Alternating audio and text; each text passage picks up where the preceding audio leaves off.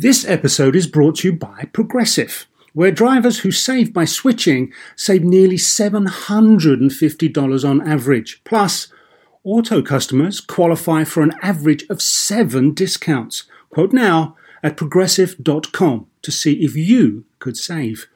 Progressive Casualty Insurance Company and affiliates, national average 12-month savings of $744 by new customers surveyed who saved with Progressive between June 2022 and May 2023. Potential savings will vary. Discounts not available in all states and situations. So why do you want to learn a new language? I'll tell you why. Because ¿Dónde está el baño? Can be a very important question at times. You know, Rosetta Stone is the most trusted language learning program, available on desktop or as an app. Fast-track your language acquisition with immersive lessons designed to teach you to pick up languages in a natural way. I love the fact that I can go from my laptop to my phone to pretty much anywhere and learn the language of my choice. Not to mention, I'm bringing my communication skills to new heights. Don't put off learning that language. There's no better time than right now to get started. For a limited time, Star Talk Radio listeners can get Rosetta Stone's lifetime membership for 50% off. Visit rosettastone.com/StarTalk. That's 50% off unlimited access to 25 language courses for the rest of your life. Redeem your 50% off at rosettastone.com/StarTalk today. Welcome to Star Talk, your place in the universe where science and pop culture collide. Star Talk begins right now.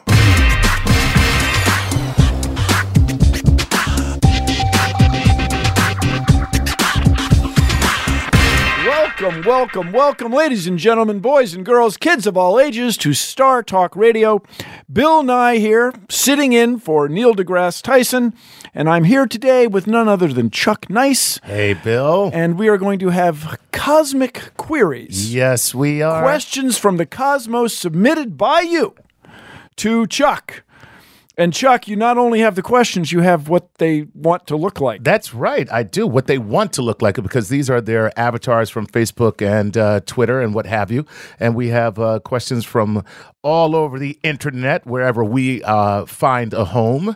And now, before you go any further, go ahead. I just want to point out that we are excited to have GE as a partner for this inaugural video Cosmic Queries. Head over to their YouTube page to check out videos of how they are bringing imagination to life. I'm talking about www.youtube.com/GE. Yes. We have a query.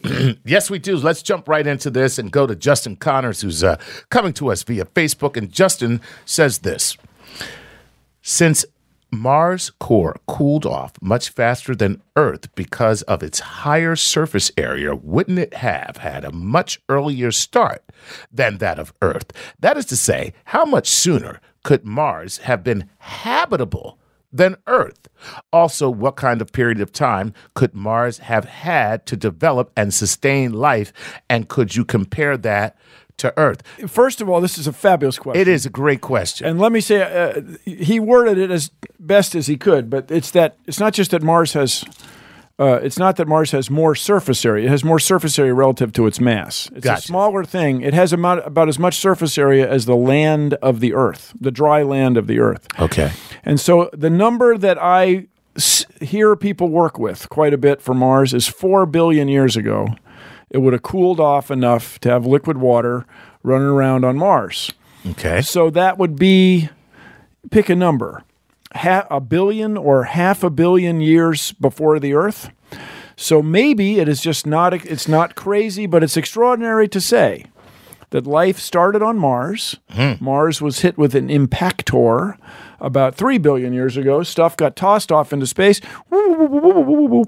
through Hohmann orbits, a little mathematical fabulous thing. These rocks with living things in them landed on Earth, and you and I are descendants from those particular microbes. So we are really Martians. It could possible. It could be, but I'll tell you what it is. Okay. It is worth finding out.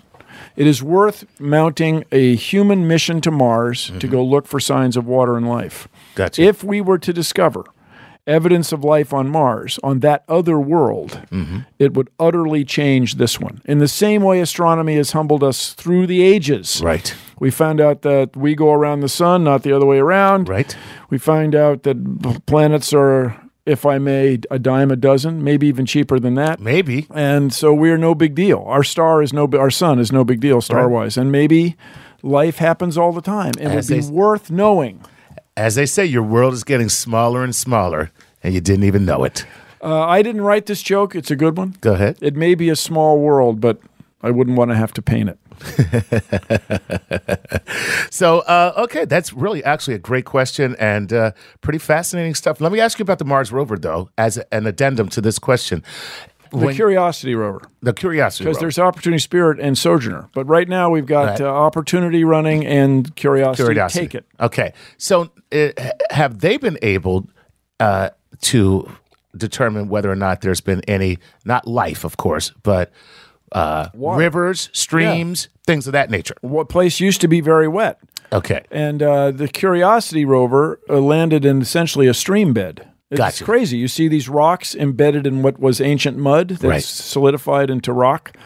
And then Opportunity stumbled or rolled up to a layer of gypsum. This is the rock that you make wallboard out of. Right.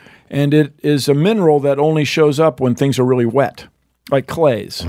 And so geologists, they just can't get enough. They're going crazy over out of their minds. But what we want to do is go to some place, if I may, even more interesting.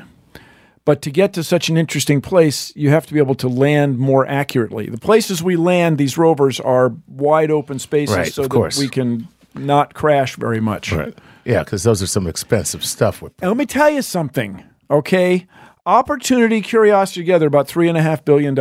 Right. Spirit, they're not even locked. Okay, anybody could just walk up to those rovers. It's weird. You think somebody's up there with the club. The keys are in them. They're just sitting there with the keys. Yes. They're virtually bait cars is what they are. That's what I'm saying. They're like virtually bait cars. Surprised the wheels are still on them after all this time. All right, let's move on.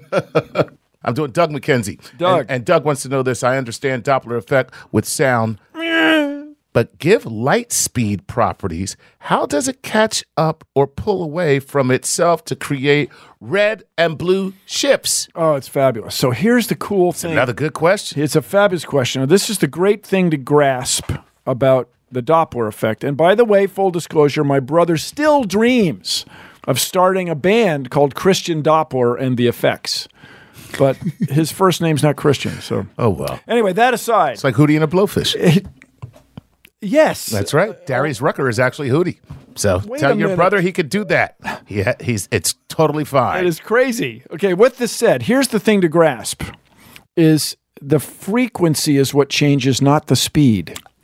So it's a fabulous, subtle thing. When we do experiments on light to observe waves, we observe waves. Right. And when if you can show or accept that sound travels in waves, then you can, by perfect analogy, you'll have light travel in waves and get the right answer. So as an object like a star moves away from us at extraordinary speeds, dozens and hundreds of kilometers a second, it stretches the waves of light. And so they go to lower frequencies. And if you have trouble remembering this, I strongly encourage you just to do a little Latin.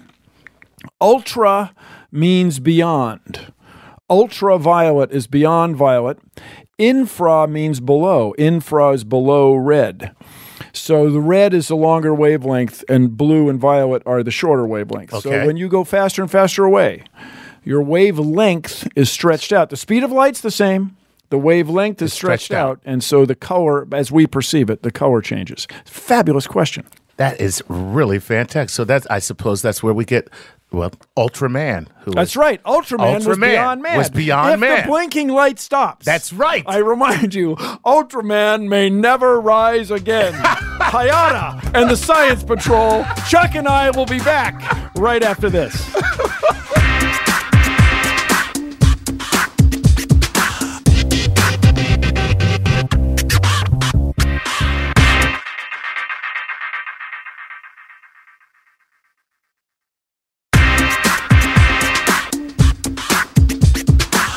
Welcome back to Star Talk Radio. Bill Nye, guest hosting for our beloved Neil deGrasse Tyson.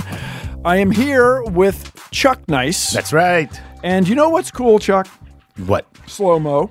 Even cooler, super slow-mo. Head over to GE's YouTube channel and get a look at what GE's up to with their super hydrophobic materials and watch what it looks like when a T1000 gets built. That's right, www.youtube.com/GE. That's it, ladies and gentlemen. That's it. With that said, before the break, Chuck and I got off on a little Ultraman tangent. Yes. Ultraman, for those of you unfamiliar, is a Japanese superhero. Yes, he is. And that he was Japanese was a big part of it. Yes, it was. Because he was fluent in karate.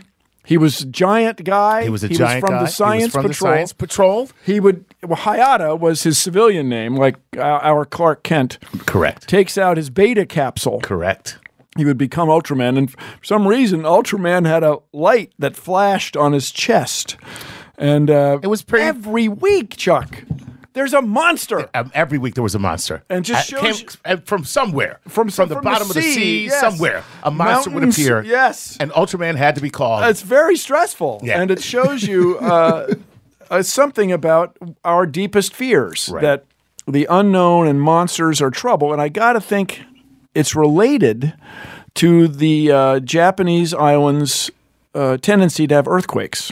I thought it was the fact that we dropped a bomb on them that was 100 million megatons. Well, it was about 30 kilotons. 30 yeah. kilotons. And so I think the monster thing goes back in Japanese culture way before way that. before it? Way before us? And Okay. can I name the artist you dropped a bomb on me? Was it... you dropped a bomb on me, and then you'd hear the bomb... I want to say Kool and the Gang. No. Oh, we have my work God. to do. We've got work to do. It's on the tip of my tongue. Gap Band. Gap Band. You dropped a bomb on me. Okay. Here we go. With that, another question. A cosmic query, actually. Oh, man. And just think what it was like conducting warfare without aircraft. Now we can't imagine it. And the whole world, as of this broadcast, the whole world is fascinated with whatever became of Malaysia Flight 370. Absolutely. Our fascination with flying is deep within us. And space flight is perhaps the ultimate expression of flying. I would agree. All right, let's take one from Saeed, who wants to know this.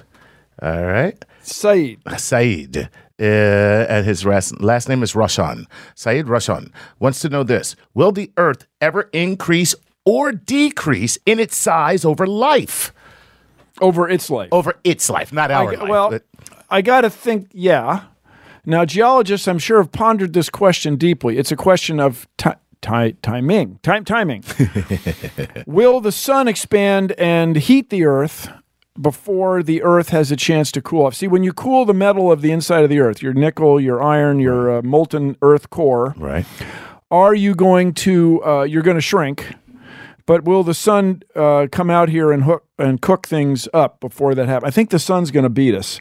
As far as cooling the Earth off, I wouldn't worry about it. And let me remind you, one of the tremendous insights into the nature of geology, the nature of our place in space. People wondered, quite reasonably, how could you have evolution happen over 3 billion years? How could the Earth stay hot, as it seems to have all this time? And you can tell the Earth's hot inside when you have a volcano. Absolutely. Which we have now and then.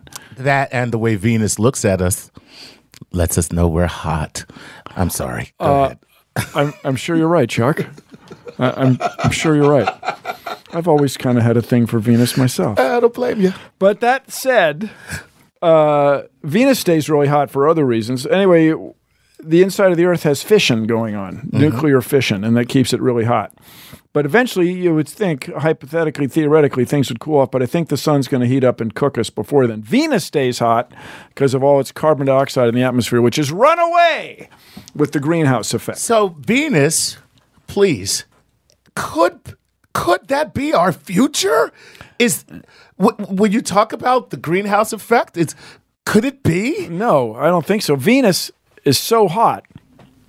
How hot is it? Thank you. It's so hot that the ground, you would melt lead on the ground. You take your fishing weights. What? They would melt. Oh my Your goodness. stainless steel cutlery would just bend. yield. So furthermore, Like a Salvador Dali painting. it would be. Really? But you'd be dead before you could appreciate it, probably. I mean, instantly. And then furthermore, it not only, wait, there's more. It rains acid rain. On Wow. Venus. This sounds like an Sulfuric acid. environmental disaster, Well, this Venus place. is like hell. And the guys who did the first in the modern era, not the people from the 1700s and the early 1900s. In the modern era, the people who discovered climate change on Earth, James Hansen, Okay. June of 1983, All right. testified in front of Congress. It was studying Venus, the atmosphere of Venus with telescopes, that people discovered the real Deleterious effects of too much greenhouse carbon gases. dioxide. Too much carbon dioxide. Wow. And by too much, we're talking about just a little bit too much. Just a little. Just a little bit. And that's all we need here is just a little bit That's too right. much. And it's Yes. game over. Yes, but I think it's going to happen even if I whisper about it. Chuck, we have another query. I just, I'm laughing because we do have a tendency to do that. When something's bad, we have a whisper tendency about to it. whisper like that. That's Yes. gonna make it okay. But I remind you, the Earth can still hear you. We're now over 400 parts per million of carbon dioxide in the Earth's atmosphere. There you go. Even if you whisper about it. It's still gonna happen. All right, lead on. let's move on to Matt Milligan, and this is what Matt wants to know: why does the light from stars go on for billions of light years, but the light from my flashlight will only go 2 feet? Oh, no. Oh, it does What's go. up It does. with that? Good question. But first of all, let's remind us the light year is a unit of distance, not a unit of Right, not time. a unit of right, It's speed of light times time. And just if you want to do and that units, gets you the distance. and by the way, everybody, if you're out there having trouble with your distance equals rate times time problems, just relax. Just look at the units. If you're going meters per second times seconds, you're going to get meters. If you're going miles per hour times hours, you're going to get miles. Cheer, it's happy. Speed of light times years, you get a long way. A light year. right. All right, now your flashlight. I used to sit on the beach, particularly, and sometimes the forest, and shoot the light straight up, the flashlight straight up, and wonder if there was somebody else out there on another planet, pick one, Rigel 12, Rigel 12. who's doing the same thing. Here it's lovely in the spring, by the way. It could be with the Rigelians.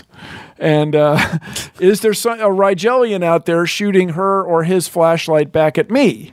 And yes, the photons do go on forever. It's just they get so dim your eyes can't detect them. Now, in a room where you shine your light around, that light will get absorbed by your quilt Gotcha. in your bedroom. Gotcha. Even the paint of your walls is absorbed. What if you set up mirrors everywhere on all the walls and you turn on a light? Would it bounce around forever? No, even at 99.99999%, at the speed of light, things bounce around very quickly and it's all absorbed. And it's all absorbed. Turned into heat. Okay. Sorry, man. Re-radiated in another form of light, but in general... So it's still goes there. away. It's just kind of... Energy it's just, doesn't go energy away, doesn't man. go away. It's, Doesn't it's go away, still there. man. It's just like, hey, baby, this is what I am now. Gotcha. in those terms. That might have been... I'm very scientific, Bill. That might have been how the Gap Band would have expressed it. Or people from that era. From that era. Hey, baby. I'm just something else now. I'm just All right. I'm just an energy man. All right, let's move on. Why? We really don't have to. Okay. Oh, wow. This is a question directly for you. Okay, let me see. Okay, I think we might have enough time. Hey, Bill. Matt here, student at Sacramento State University, California. Sac State. There you go. When we see an object of light away from us, we are seeing it in a year in the past. Okay. An object a light year from us, we're seeing it a year in the past. Okay. Right. A reasonable way of reckoning. That's a reasonable way. Okay. Theoretically, if we are able to grow a tree, say 5 light years tall, with the aid of a telescope, will we be able to see the different ages of the tree as we look at its farthest branches? Say, for example, the tree begins to die near the ground, blah, blah, blah. The short answer is no.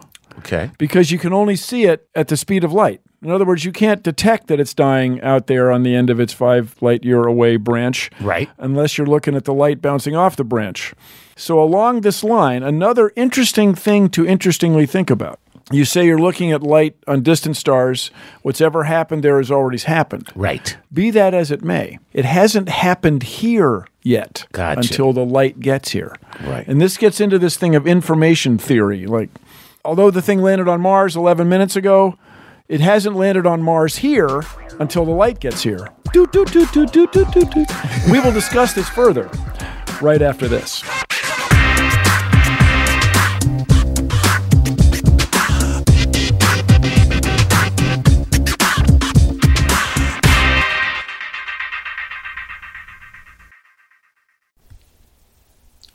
This podcast is supported by FedEx. Dear small and medium businesses, no one wants happy customers more than you do. So you need a business partner just like you, like FedEx, who understands your passion for serving your customers because they have the same commitment towards you. That's why FedEx offers you picture proof of delivery, packageless and paperless returns, as well as weekend home delivery to 98% of the US on Saturday and 50% on Sunday. See the FedEx service guide for delivery information. What's more, FedEx Ground is faster to more locations than UPS Ground. Trust FedEx for timely deliveries. See what FedEx can do for your business. Absolutely, positively FedEx. Whether you're a family vacation traveler, business tripper, or long weekend adventurer, Choice Hotels has a stay for any you. And that's good, because there are a lot of me's. Choice Hotels has over 7,400 locations and 22 brands, including Comfort Hotels, Radisson Hotels, and Cambria Hotels. Get the best value for your money when you book with Choice Hotels. Cambria Hotels feature locally inspired hotel bars with specialty cocktails and downtown locations in the center of it all. Hey, that's me. Radisson Hotels have flexible workspaces to get the most of your business travel and on-site restaurants. That's me too. And at Comfort Hotels, you'll enjoy free hot breakfast with fresh waffles, great pools for the entire family, and spacious rooms. Hey, that's me too. I guess I'm just going to have to stay at all of them. Choice Hotels has a stay for any you. Book direct at choicehotels.com, where travel comes true.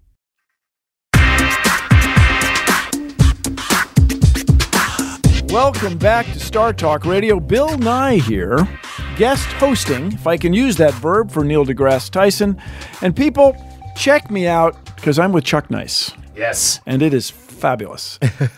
I don't think he's going to change his name. Not going to change my name. To Fabulous. Not to Fabulous. But he could. That's what I'm saying. No, that sounds too much like a rapper. As you know, Chuck Fabulous. What does Chuck Nice sound like? You know what? A wimp. That's what it sounds like, young man. Certainly. He's nice. No one is afraid He's of very Chuck Nice. That is for sure. And they should be. This guy will cut you. It's good, though. It's good. Oh, that's cool. Chuck, Cosmic Queries, your queries from the electric interweb that the kids are using. Yes. Very happy that you all took the time to write to us. And your questions, this show especially, have been just outstanding. We Chuck, really have had some great questions. We have another one. Before we go on to the next question, very quickly, because you didn't finish this because we had to come back for the break, but we were talking the break very quickly about, I think that we're so science averse in our country because there's certain people who benefit from that because it gives them power. It gives them power. I mean, that's just my own personal opinion. And so this is especially true of military hardware. Okay. Historically, these scientists have been pressed into service. Galileo, I guess Fraunhofer was pressed into service in science, in the military, using science in the military, making these extraordinary lenses and stuff. With that said, science democratizes knowledge. Chuck, this may mean this more to me than it should, but it doesn't matter who shows you the Earth goes around the sun. True. The man does not control what makes the Earth go around the sun. Science is true for everybody. True. Science is knowledge outside of us. What we hope to find in science are rules or laws or ways of looking at things that are true everywhere in the universe. Doesn't matter where you're from, your ethnic background, how much money your ancestors made. The man does not control the facts of science. That is an elegant, beautiful thing. So you and I and the regular host, Neil deGrasse Tyson, are working to change the world. So everybody listening to the broadcast right now, turn it up loud as we take another cosmic query. Fantastic. That was outstanding, sir. Let's move on. Jerry Yitzi Sandberg wants to know this. If you could bore to the center of the earth and not get burned to a cinder, let's suspend some disbelief here, and hollow out a sphere in the geometric center of the earth, how would gravity affect you then? So, it's cool. There'd be no gravity. So you'd be 0G? 0G. So what we recommend to you all is... get yourself a drill. Well, take physics. Take physics. And a classic physics problem, which is every bit as much fun as what you just described, is drilling a hole, a hypothetically imaginary hole, through the center of the earth, and then you big enough for pick an enchanting object, a bowling ball, and drop it through the hole in the center of the earth. What happens? As the ball goes all the way through. And then comes out the other side. What happens? Does it shoot off into space? No. It falls back through. Over and over again. With no aerodynamic drag and not being burned to a cinder. Right. And this is a fabulous problem. And wait, there's more. I'm a mechanical engineer. And one of my really satisfying technical jobs is working on this navigation system for drill bits. This would be the technology that is the ancestor of modern fracking drills, no kidding, where you can guide the drill, steer it underground with extraordinary precision. Like when they had this oil well leak in the Gulf of Mexico and they had to come in sideways. You can guide drill bits very accurately, and the moment you start going down inside the earth, there's less gravity. Wow. And these were detected by our accelerometers. This was at a company called Sunstrand Data Control, which is now part of Honeywell. And these accelerometers, or accels, because we're so cool, these accels would detect micro Gs, millionths of a G. And so when you have a shell of material, this is a mathematical shell of material above you, it all cancels out. Wow. And so to those of you listening who have not taken physics and have not tried this math problem, I encourage you to do it.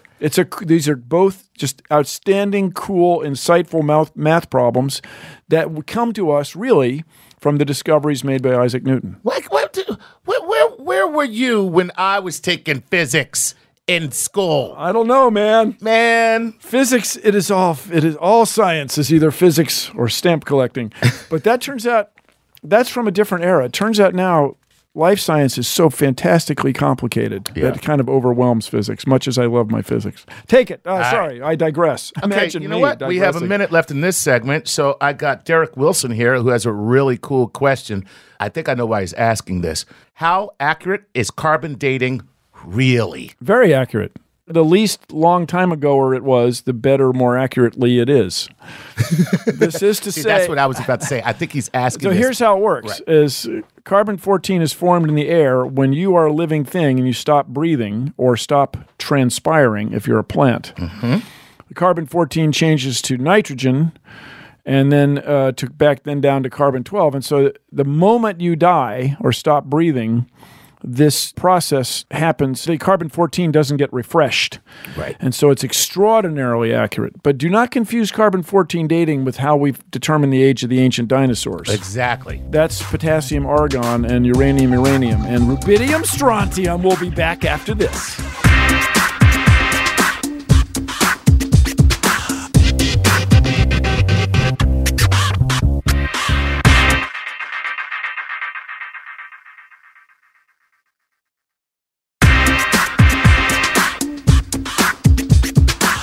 Welcome back to Star Talk Radio. Bill Nye here, guest hosting for Neil deGrasse Tyson. And wait, there's more, everybody. I'm not here by myself. No, I'm here with Chuck Nice. That's right. And it's good to be here, too. It's all that. It is. It's so good to have you here, Chuck. Oh, man, we're having a blast. What are we doing today? We are taking what? Cosmic queries. These are queries from the internet. Well, from the cosmos, Chuck. They are from the cosmos via the internet. Yes. They are. Precisely. Indeed. And we have quite a few people who've actually written in to ask specific questions of you, Bill. I know that people got a lot of free time out there. I know because they're saying, hey, Bill, like Will Burke, who wants to know this. Are there any locations in the solar system that you think we should focus more on sending a mission? What benefit would we gain from doing so? Well, we at the Planetary Society, the world's largest non-governmental space interest organization advancing space science and exploration for the betterment of humankind, where we want everyone on Earth to know the cosmos and our place within it. That Planetary Society encourages missions to all these worlds: Enceladus, moon of Saturn, that seems to have an ocean, right, and Europa, which has got an ocean. We want to go to Titan, where there are tides of methane and ethane, these natural gas kind of liquids. They're liquid because it's so crazy cold. Smells like a fragrant trip. And we would put sniffers on them, by the way. Just keep in mind, if we were to discover evidence of life on one of these worlds, like Europa or Enceladus or Mars, it would change this world, utterly change this world. It would change the way everybody felt about what it is to be alive in the universe, alive in the cosmos. It would change us. And you know what else we'd discover? What? Nobody knows. That's why we're going to go send missions to find stuff. If we send missions out there, we will make discoveries and we will have an adventure. An adventure shared by all humankind. If you talk to kids, and you say, what's your favorite planet? They often, not so much as they used to, thanks to Neil, they'll say Pluto. That's so true. Pluto. Thanks to Neil. Well, tell you what, 2015, there is a mission going by Pluto, New Horizons. It left in 2006. I was there at Cape Canaveral. It's the fastest rocket anybody's ever built. And we'll get to Pluto 9 years later in 2015, and we will make discoveries that will change things. Furthermore, when you invest in these missions, Chuck, yes, you solve problems that have never been solved before. So true. So planetary science is what NASA does best right now. Yeah. And NASA is the world's largest space agency by a factor of 3. So that is planetary science, the line item within NASA, which is in turn a line item within the federal budget, which is in turn a economic entity in the world. That's where we invest to innovate and keep the United States in the economic game. Next question. Awesome answer, sir. All right. JD Prevost wants to know this. If a planet had a slower axis rotation, allowing the star in its orbiting to heat the planet over a longer day, could a planet be further out of what we consider the habitable zone and still sustain life at similar temperatures as Earth? So bigger planet, farther out, longer day. Well, do all those things factor into? Let's back up. The Earth's day used to be, before we had clocks, as far as it used to be 18 hours in the ancient dinosaur days. So that's a fact. That's like 30%. That the Earth is going a third slower than it used to. I did not know that. And we're here. We're alive. So you got to figure if you were farther out and turning slowly, if conditions are right, you could be a living thing. You got to. Why not? Who's to stop you? Wait. There's more. The planet Mercury spins 2/3 of a time for every orbit. Mm-hmm. And I don't think there are any Mercurians because it's too close to the sun from what we understand. Right. But there's ice in the craters of Mercury. Is there some place on some other world that's turning slowly, that has some slush, and there's living things in it? I don't know. Right. One way to make sure we never find out is to stay here. Not go looking. And not go looking. Exactly. Wow. That is very cool. That is, hey, JD, number one, great question. And number two, who knew that the Earth day used to be 18 hours? Well, that's when you talk to the ancient dinosaurs, take a meeting with them. Well, really, they're the fossil ferns that are extant that are along with their fossils. Okay. You can infer a lot about the ancient environment, and then you look at silts and ice, right, and things, and you can infer a lot about how the Earth is slowing down now, caused by tidal friction with the moon, and you can work backwards to how fast it must have been spinning in ancient times. Meanwhile, we've got to spin on out to a break.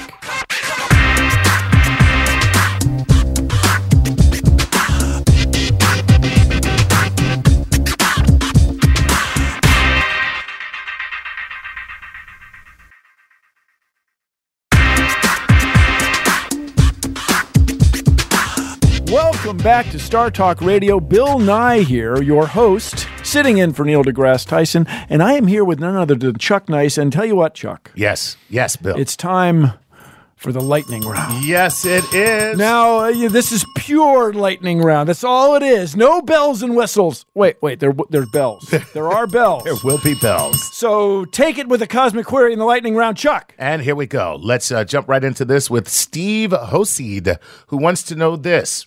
I'm from Heartland, Wisconsin. My question is, when the New Horizons spacecraft reaches Pluto next year, what is the mission exactly? Take pictures. Okay. Record some thermal data, the radiation, some science instruments aboard, but pictures. Pictures that could, dare I say it, change the world. Change the world. Steve, I think the answer might be pictures. All right. Jonathan Suto wants to know this. Bill, why do we give NASA so little money? How did that happen? If I were king of the forest, we'd give NASA more money. We at the Planetary Society, getting everyone in the cosmos to know our place within it and advancing space science and exploration, lobby continually to get more money for NASA, the world's largest space administration, so that we will make discoveries that will not only change the world, but keep the United States in the economic game and lead the way. Not that the United States has to do everything, but space exploration is what the United States is good at. All right, next question from, I'm just going to say Ms. McNaughton because I can't pronounce her first name, and I'm sorry, Ms. McNaughton. Here we go. Hi, from Binghamton, New York here. My question is, what is your opinion of Stephen Hawking's time travel fourth dimension theory? Do you believe it is accurate? Don't know. Fantastic. It's cool to think about, though, isn't it? It's riveting. And the fourth dimension is time, everybody. It's not an extraordinary thing. It's just X, time. Y, Z, and time. And time. All right, here we go with Jared Reese. And Jared is from Minnesota, wants to know this. Is it possible and or probable to use gravitational lensing with a Hubble-like telescope on the outer edge of our solar system? What tangible benefits could there be to do this? I've heard that lensing could be enhanced with radio pictures. Radio pictures, maybe. Wherever there's a lot of gravity, out there in deep space, like when you have a black hole, you can observe light, and in this case, radio waves being bent by the gravity. And that can give you tremendous insight into the whereabouts of black holes and their nature. The more spacecraft we have out there, the better, as far as I'm concerned. Let's fly them. Fly them all. There you have it. All right. Philip Brinkman would like to know this. How do the advancements in technology affect our own evolution? Are we still subject to natural selection, or do humans evolve only artificially now? P.S. Excellent job on the debate. Oh, thank you for the postscript. Yes, humans are still evolving. The thing is, let's take me, for example. Please. No, I had appendicitis. I'd be dead otherwise. If I run around having kids, that means those kids might have been not come into existence. But wait, that's part of being in a tribe. As your tribe advances culturally, you have the potential for your individuals to advance culturally, and that's evolution. Could it be that if we go back in time and talk to the ancient Egyptians who built the pyramids, and they don't get any of our jokes? Wouldn't that be weird? Because we've changed just in those 5,000 years. Whoa. Nicely done. Here's what Susan Minogue wants to know. Wait, we don't get any of your jokes either, Bill. Take it, Chuck. Susan Minogue wants to know this. What happens to a black hole after it runs out of stuff to eat? That's very unlikely. So I guess it remains a very massive star sending material to other parts of the universe. That's a good question. Good question. When the source of energy material stops coming in, people have speculated about what happens. It shrinks. And what I'd like to do is hold that thought, Chuck, till you have Neil deGrasse Tyson here, who's so into his astrophysics. Whoa. All right. James Lesperance wants to know this. Is it possible to have binary planet systems, much like a binary star system, or with the gravitational pull of the star they orbit, as with the pull of each other, make it unfeasible? No, it's probably quite feasible. In fact, that's a fun physics problem. The old thing that we're crazy for, what's that? The three-body problem. Okay. So the Earth and the moon is like a traditional planet in a sense. It's a gravitational body orbiting the Earth and the moon are in turn orbiting the sun. And it's nothing but fun to consider the Earth and the moon as a system with a center of mass, a center of gravity somewhere between us. And that center of gravity is in turn orbiting the sun. So we do it all day. And when you get Jupiter with its 4 massive Galilean moons, I mean, that's like a whole binary, quaternary, a quintenary system. So yes, it's possible. Party on. Nice. All right, here we go. What engineering hurdles from Chris Knoll? What engineering hurdles prevent us from traveling faster than the speed of light? Well, it's not engineering hurdles so much. As far as we know, the speed of energy is the speed of light. As far as we can tell, you just can't go any faster. Can't go faster. You start pumping in more energy, and instead of going faster, you become effectively more massive. That is to say, you increase your momentum without increasing your speed very much. It's a complicated problem discovered in my father's lifetime, not that long ago. Awesome. Hey, we're almost done. We are. Thank you for listening to Star Talk. We gotta fly, Chuck. Oh, Bill Nye, the Science Guy with Chuck Nice.